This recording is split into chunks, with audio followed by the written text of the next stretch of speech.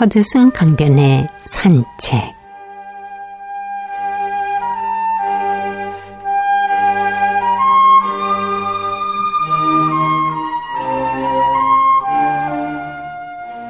성내지도 않고 원망하지도 않는 그대를 보고 욕하고 손가락질하는 자가 있더라도 그대는 마음을 깨끗이 하여 앙심을 품지 말라.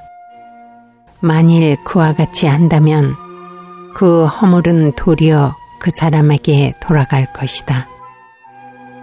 역풍에 흙을 날리면 흙이 도리어 그 사람에게로 돌아가듯이.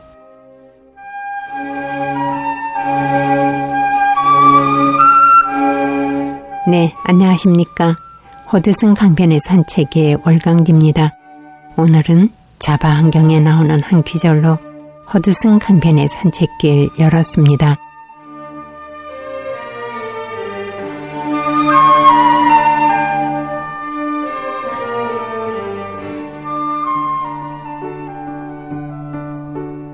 오늘의 참불가입니다. 정열 스님의 얼마나 닦아야 거울 마음 닮을까입니다.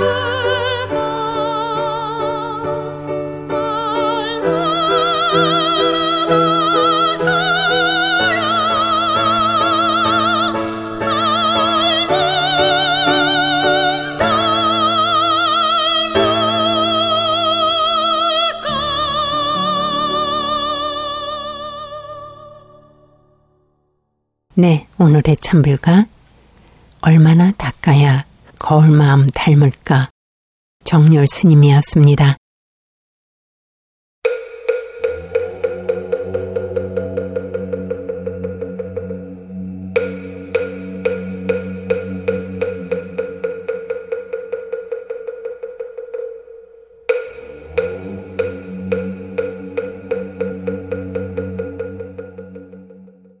붓다의 가르침.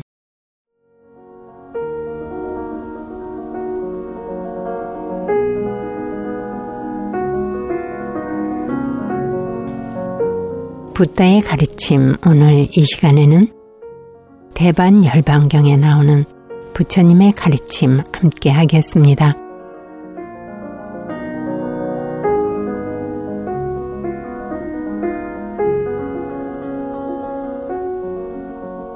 당시 배살리 마을에 안바팔리라고 부르는 유명한 유녀가 살고 있었다.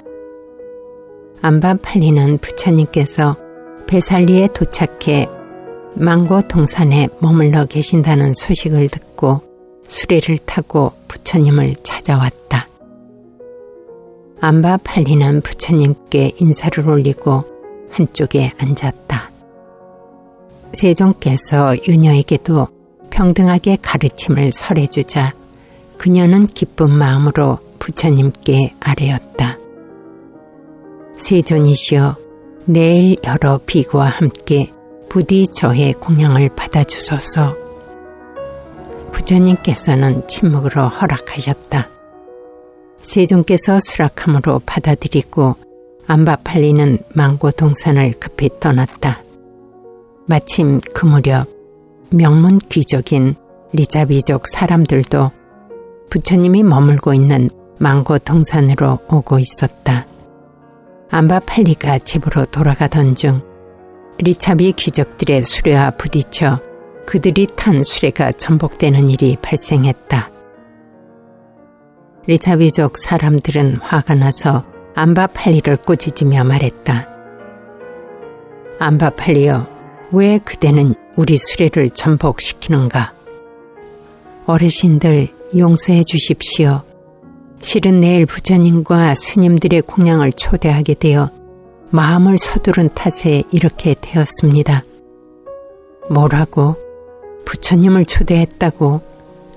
그렇다면 안바팔리, 우리가 10만금을 줄 테니 부처님께 공양 올리는 일을 우리에게 양보하지 않겠소? 안 됩니다, 어르신들. 설령 그 풍족한 마을 배살리를 전부 준다 해도 그것만은 양보할 수 없습니다. 리차비족 사람들은 유감스럽게 여기며 세존이 계시는 망고 동산으로 향했다. 그들이 자리에 앉자 부처님께서는 그들에게도 법을 설해 주었다. 부처님 법문이 끝나자 그들은 부처님께 말했다. 세존이시여, 내일 비구들과 함께 부디 저희의 공양을 받아주소서. 여러분의 마음은 고맙지만 내일은 안바팔리의 공양을 받기로 되어 있으니 여러분의 청을 받아들일 수 없습니다. 세존의 대답에 리차비족 사람들은 땅을 치고 후회하며 동산을 떠났다. 다음 날 유녀 안바팔리는 자신의 정원에 여러 가지 음식을 준비하고 사람을 보내어 부처님과 비구들이 오도록 기별했다. 세종께서는 사시공양태가 되어 바루를 들고 비구들과 함께 유녀 안바팔리의 집으로 향하셨다. 부처님과 비구들은 안바팔리 집에 도착해 마련된 자리에 앉아 공양을 마쳤다. 공양을 다 마친 다음 안바팔리는 부처님께 사례었다. 세존이시여, 이 정원을 부처님과 제자들에게 보시하겠습니다. 부디 수락하여 주십시오. 세종께서는 안바팔리 정원을 보시받고 그녀에게 진리를 설한 뒤 안바팔리 처소를 떠났다.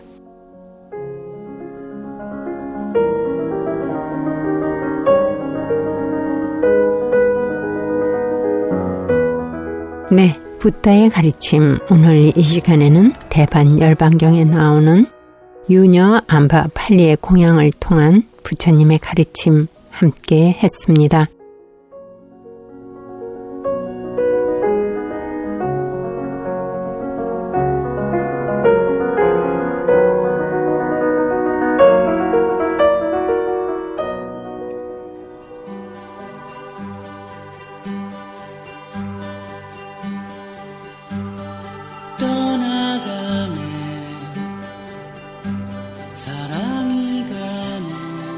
음악 흐르고 있습니다. 나는 당신의 사랑을 원하지 않았어요. 홍서범입니다. 떠나가네 사랑이 가네 사랑의 아픔을 남기고 떠나갈 당신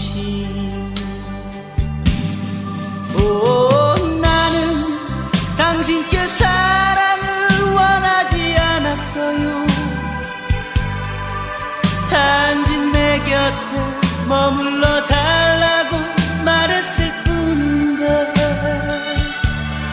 올 때 그냥 그렇게 오셨던 것처럼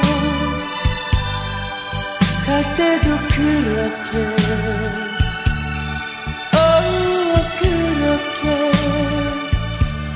가셔야 하나요? 떠나갔네 사랑이 갔네 차가운 얼굴로 무심히 돌아선 당신 떠나갔네 사랑이 갔네 이별의 슬픔도 모르고 떠나간 당신 나는 당신께 사랑을 원하지 않았어요 단지 내 곁에 머물러 달라고 말했을 뿐인데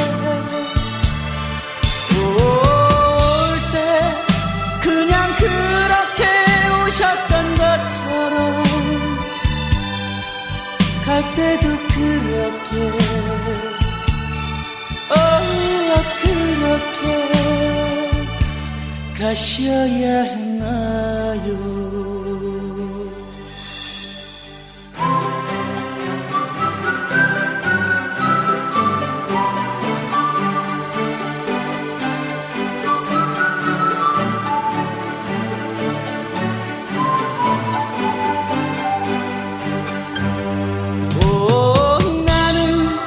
당신께 사랑을 원하지 않았어요 단지 내 곁에 머물러 달라고 말했을 뿐인데 올 때 그냥 그렇게 오셨던 것처럼 갈 때도 그렇게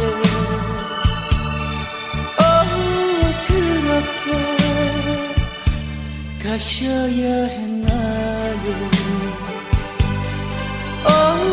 그렇게 가셔야 했나요?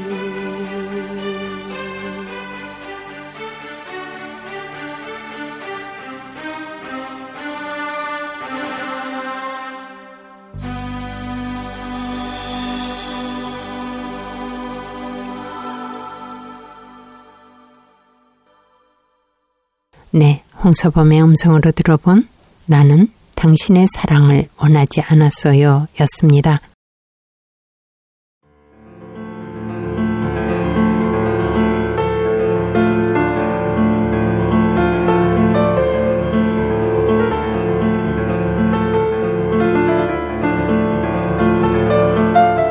책장을 넘기며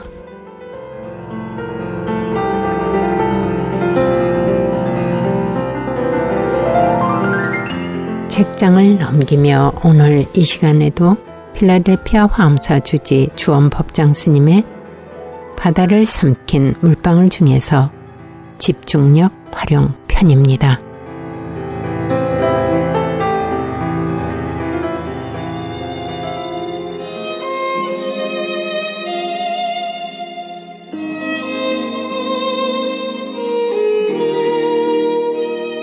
나는 그동안 집중력을 이용하여 참선, 서예, 묵화, 방송원고, 시, 수필, 법문 준비, 도량 정비하는 일에 이르기까지 닥치는 대로 시험해 보았다. 집중력을 가진 사람에겐 어떤 일이 닥치더라도 그 일에 대해서 한마음으로 시간 가는 줄 모르고 매달린다. 이와 같이 이어지는 집중력으로 몸을 상할 염려가 있으니 몸과 마음의 균형을 잃지 않도록 조심하지 않으면 안 된다.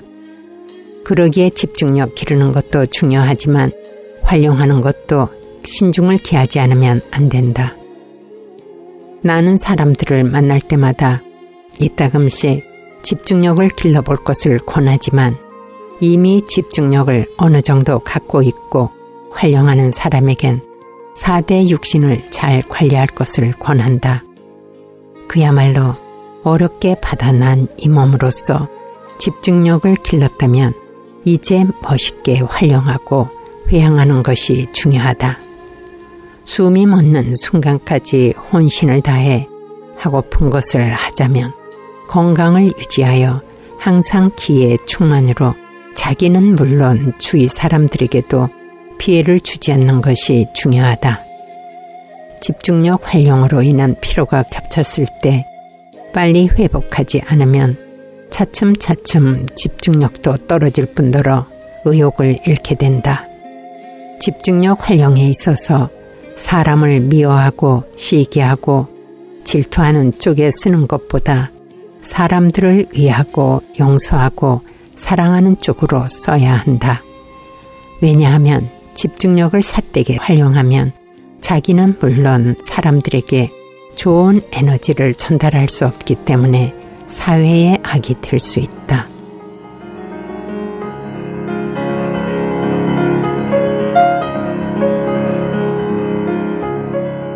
네, 책장을 넘기며 오늘 이 시간에도 필라델피아 화엄사 주지 주원 법장 스님의 바다를 삼킨 물방울 중에서 집중력 활용 편이었습니다.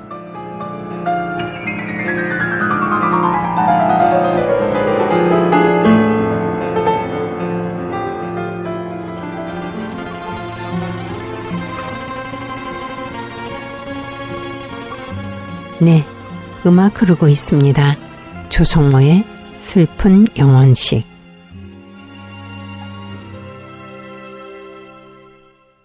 아마 오셨을 텐데 우릴 위해 축복해 줄 사람들 그냥 그렇게 믿어 우리밖에 없다고 여기면 안 돼.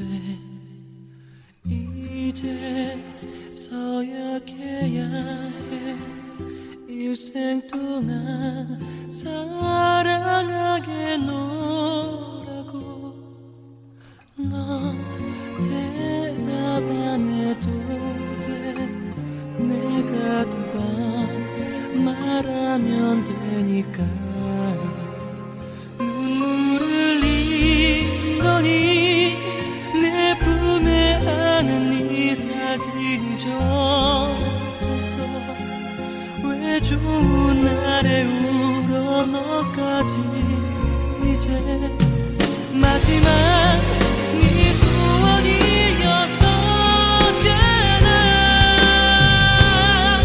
너 가는 길에 보내주려 해. 널 위한 이 편지 잃어버리지만 손에 꼭 쥐고 가.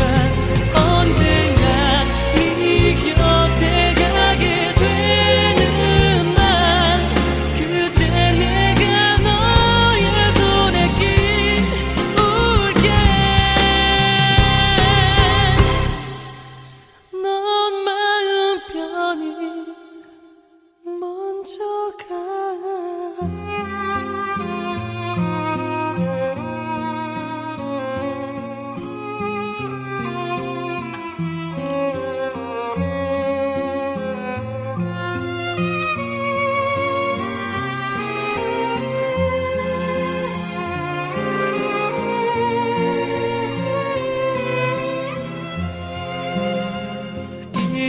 가는 거니 쓸쓸한 바람 소리 문득 들렸어. 나 없이 먼 길 혼자 갈 수 있겠니? 그 길에 나 데려가면 안 되니? 창문 오거나 비 오는 밤에 가끔씩 들러줘. 해마다 오늘은 꼭 다녀가야 해. 나의 창가에 나의 꿈속에 잠시라도 너 가는 길에 보내주려 해. 널 위한 이 반지 잃어버리지 마. 손에 꼭 쥐고 가. 언젠가 네 곁에 가게 되는 날, 그때 내가 너의 손에 끼울게. 나 늦더라도 기다려.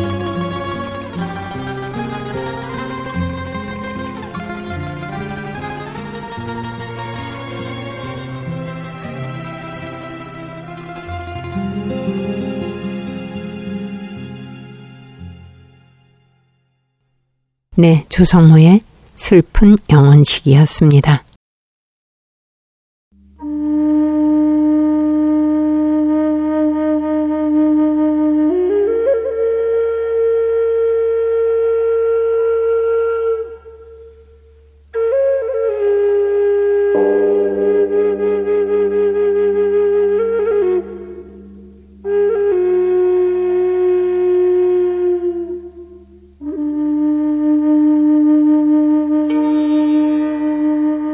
불교 전설 이야기.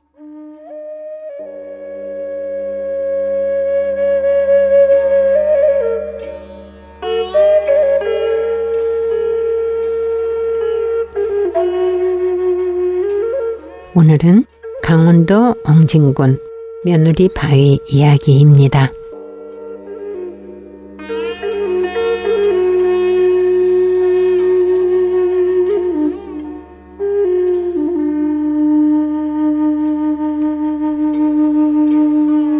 아주 옛날에 황해도 옹진군 부민면 부암리라는 마을에 만석군이 살고 있었습니다. 그는 성품이 교활할 뿐만 아니라 인색하기로도 소문이 나서 동네 아이들까지도 그를 딱정새 영감이라고 불러댈 만큼 구두쇠였습니다. 한가위도 지나고 추수도 끝난 어느 날 김 부자는 광에 가득 쌓인 벼섬을 보고 매우 흐뭇해하고 있었습니다. 이때 대문 밖에서 목탁 소리가 들립니다. 시주하러 온 탁발승에게 쌀토리나 내놓을 영감은 아니었지만 오늘따라 유난히 목탁 소리가 귀에 거슬립니다. 영감은 안에 누구 없는가 하고 찾습니다. 그러나 아무 대답도 없자 김영감은 화가 머리끝까지 납니다. 낯을 붉히며 언성을 높여 다시 소리를 지르자 얼마 만에 며느리가 나옵니다. 다들 뭐 하길래 네가 나오느냐? 아범은 밖에 나가고 도리어 몸은 산에 올라갔습니다.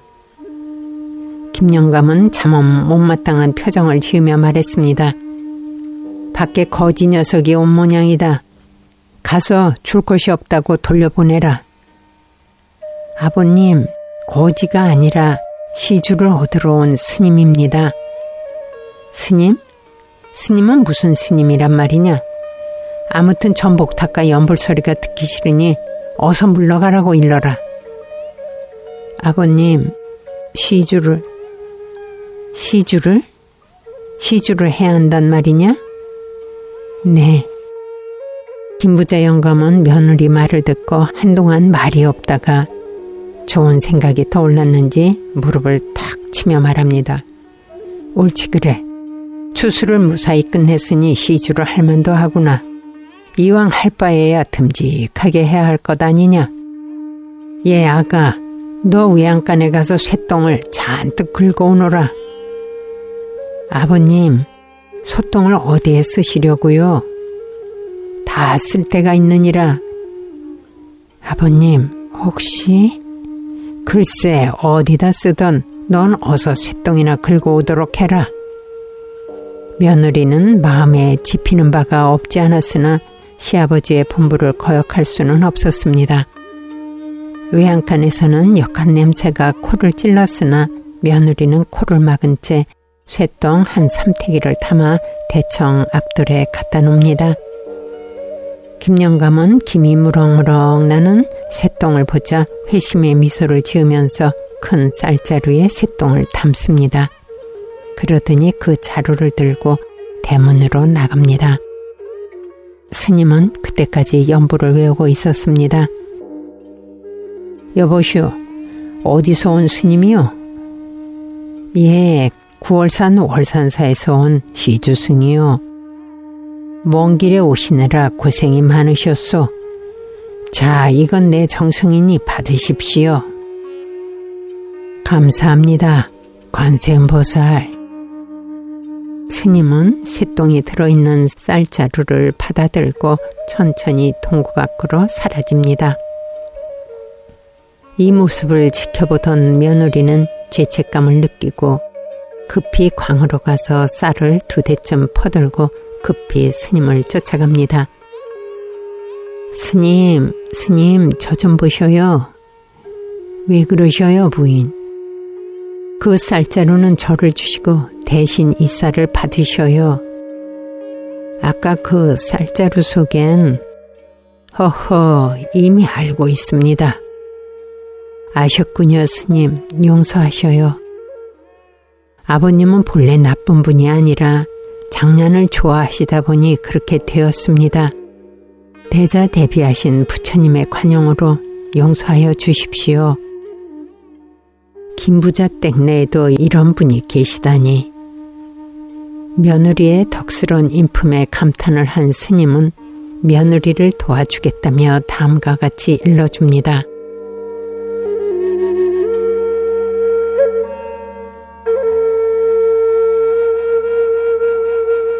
오늘 저녁 이 마을에 큰 재앙이 있을 것입니다.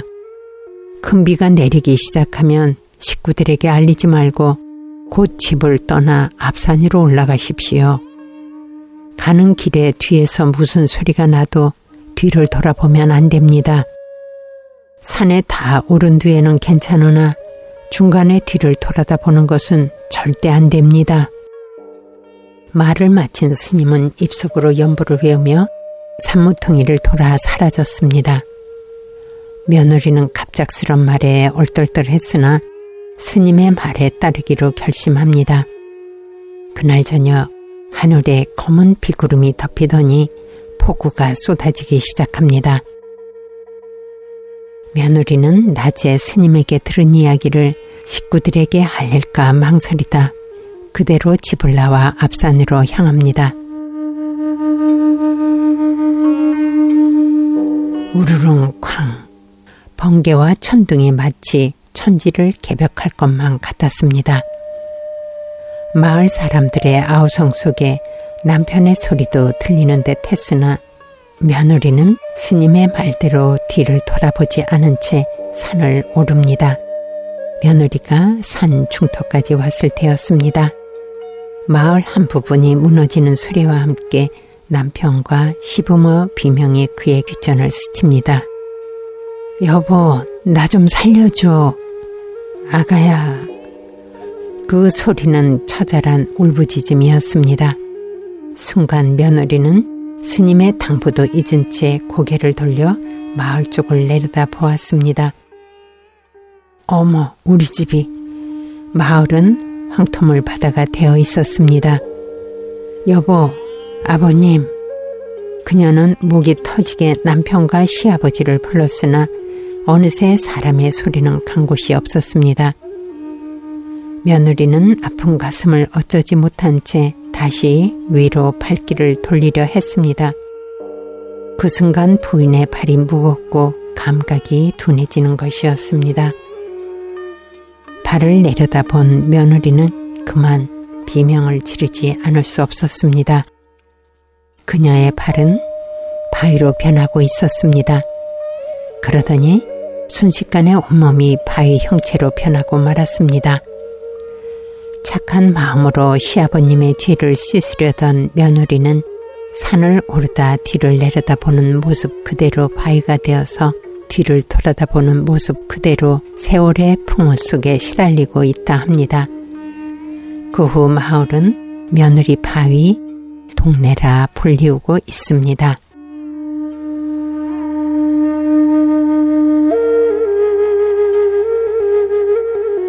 네, 불교 전설 이야기 오늘 이 시간에는 황해도 옹진건 며느리 바위 이야기였습니다.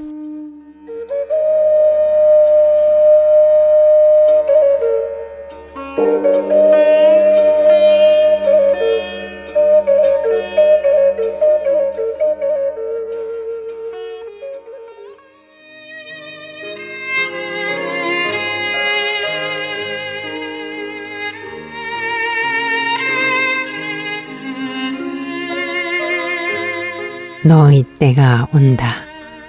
박노해.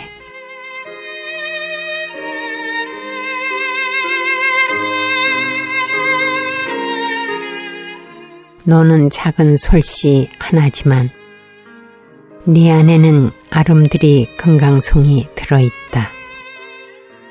너는 작은 도토리 알이지만 네 안에는 우람한 참나무가 들어있다. 너는 작은 보리 한 줌이지만 네 안에는 푸른 보리밭이 숨쉬고 있다. 너는 지금 작지만 너는 이미 크다.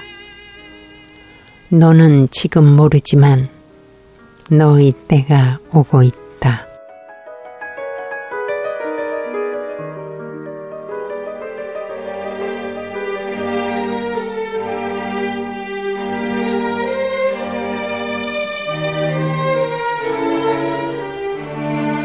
네, 박노해 시인의 너의 때가 온다를 음미해보면서 이상으로 부처님 말씀과 함께 또한 여러분과 함께한 허드슨 강변의 산책을 모두 해양하겠습니다. 모든 생명의 마음에서 사랑과 자비심이 싹트기를 바라면서 자비하신 부처님의 원력이 여러분과 함께 하시기를 기원해 봅니다. 지금까지 월광지였습니다. 함께 동행해 주신 애청자 여러분 감사합니다. 성불하십시오.